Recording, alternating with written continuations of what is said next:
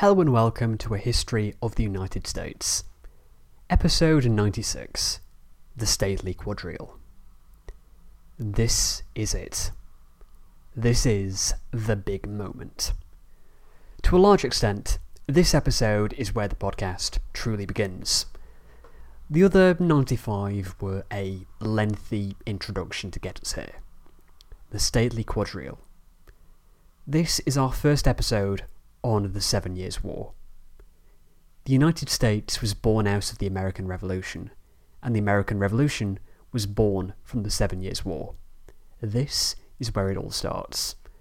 The huge narrative that is going to take us up to some unspecified point near the present begins with this episode. It all starts here. It all starts with the dance. The quadrille.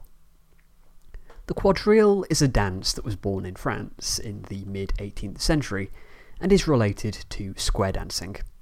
4 to 6 dancers take part and continually swap partners. It was very fashionable in the late 18th and early 19th century, and so the term was used to refer to a peculiar bit of statecraft from the early to mid-18th century. The great powers of Europe continually formed alliance blocks for the war, then, when the war closed, they changed allies, or, if you prefer, they changed partners. The grand finale of this was the 7 Years' War. Understanding the diplomatic dancing of the early 18th century is where we start today. In many respects, the 18th century was a bit strange for Europe. For centuries, the dominant power on the continent, and indeed the world, had been Spain. Spain had been the first power to truly take advantage of the New World. It built an empire that spanned the globe. Riches poured into the Iberian Peninsula. This was combined with the slow rise to dominance of the Habsburg family. The Habsburg family had arisen during the Middle Ages, securing for themselves the Duchy of Austria. From there they took control of the Holy Roman Empire. Austria and Croatia were attached, and a series of marriages brought in the Low Countries, Spain, and much of southern Italy, all united under the rule of Emperor Karl V. Karl broke the empire into 2 large chunks: the Spanish section, which took the Low Countries and southern Italy, and Austria, which took the Holy Roman Empire, Croatia, and Hungary. Spain soon added Portugal to its ranks. The power of Spain and the Habsburgs seemed unstoppable. Then the 30 Years' War happened. If you want an in-depth look at the 30 Years' War, Zach Twamley has an excellent series of episodes covering it on When Diplomacy Fails. But here's the short version. A religious issue within the Holy Roman Empire soon exploded and brought in all the major powers in Europe together into a grand conflict, with the exception of Britain, engaged as it was with its civil war. In the East, the major power dynamic shifted, reflecting the declining influence of the Polish-Lithuanian Commonwealth and Denmark, and the rise of Sweden, while the sleeping giant of Russia began to take its first steps on the world stage. In Central Europe, the Holy Roman Empire began to dissolve. The emperor could no longer force his will upon it as he once had, and so the Habsburgs focused more intently on their Austrian domain, while the minor states, such as Brandenburg, began to take advantage of the resulting power vacuum. In the West, the decline of Spain was clear to see. It had not developed, and its administration remained outdated.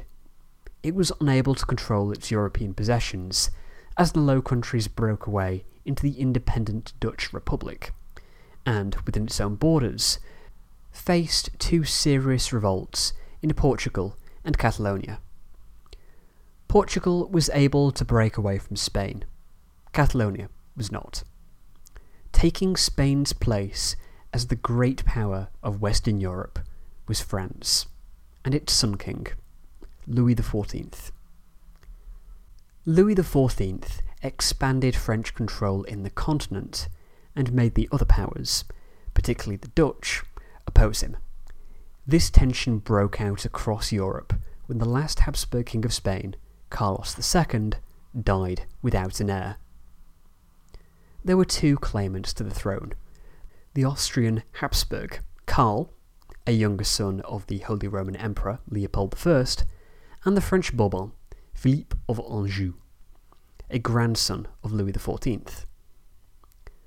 The Spanish largely sided with the French claim, while the British, Prussians and Portuguese sided with the Austrians. The first stage of the dance began. The war waged from 1701 to 1714, by which point the Austrian Habsburg Karl had become Emperor Karl VI, and no one wanted him to become King of Spain too. It was accepted that Philippe V would remain King of Spain, but that the crowns of Bourbon France and Bourbon Spain would not be fused. There were 3 years of peace before war broke out again in 1717. The War of the Quadruple Alliance. The ambitious Philippe V of Spain wanted to reclaim its territory in Italy from the Austrian Habsburgs, and the other states of Europe, Britain, France and Prussia, did not want this. They all sided together and defeated Spain. And so France had been the first of the states to change sides in the stately Quadrille, forming an alliance with Britain and Prussia for the 1720s. This alliance sided with Britain during the Anglo-Spanish War of 1727 to 1729, which took place over Spanish resentment that the British controlled Gibraltar, but nothing was to come of it. The next change in partners was to come about because of events in the East, the War of the Polish Succession. While all this had been going on in the West, the power of Russia had been growing in the East, fighting the Great Northern War with Sweden between 1700 and 1721. Russia was now the dominant power, and it wanted to keep Poland weak, as did Austria.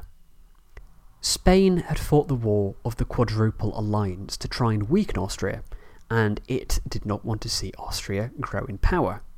Neither did France. Meanwhile, Britain was concerned about the power of France. Therefore, Britain and France swapped sides, and the dance continued. Austria, Russia, Prussia, and Britain fought against France and Spain, although Britain's contribution was minimal, a source of annoyance for the Austrians. The result of the War of the Polish Succession was that Austria and Russia got their way in the East, but Austria had to make concessions in the West. This takes us to the end of the 1730s, and the War of the Austrian Succession. In 1740, Emperor Karl VI died, and there was a dispute over his successor. His chosen and legal successor was his daughter, Maria Theresa, but France and Prussia wanted to weaken Habsburg power, and so said that, as she was a woman, she was unable to succeed him.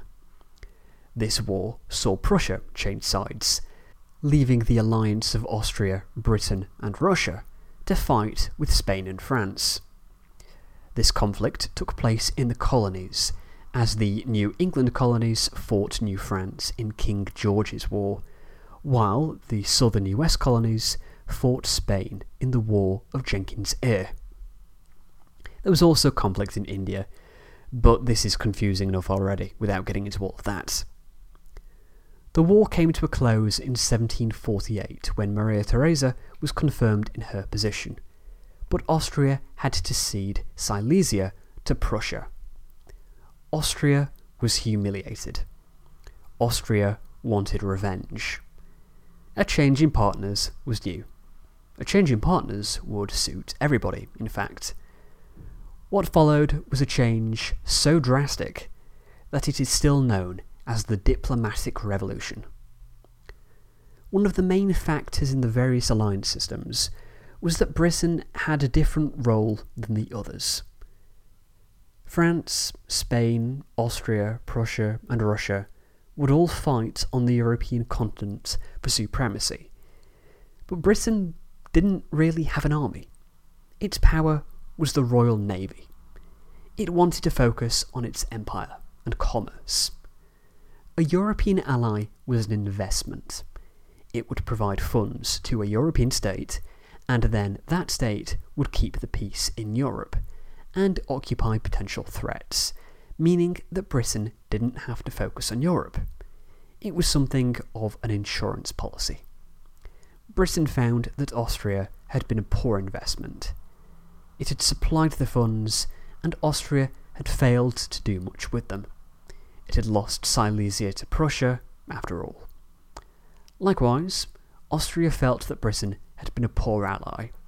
It had sent money, but it had done very little to actively contribute to the war effort. It wanted somebody who could take a more active role.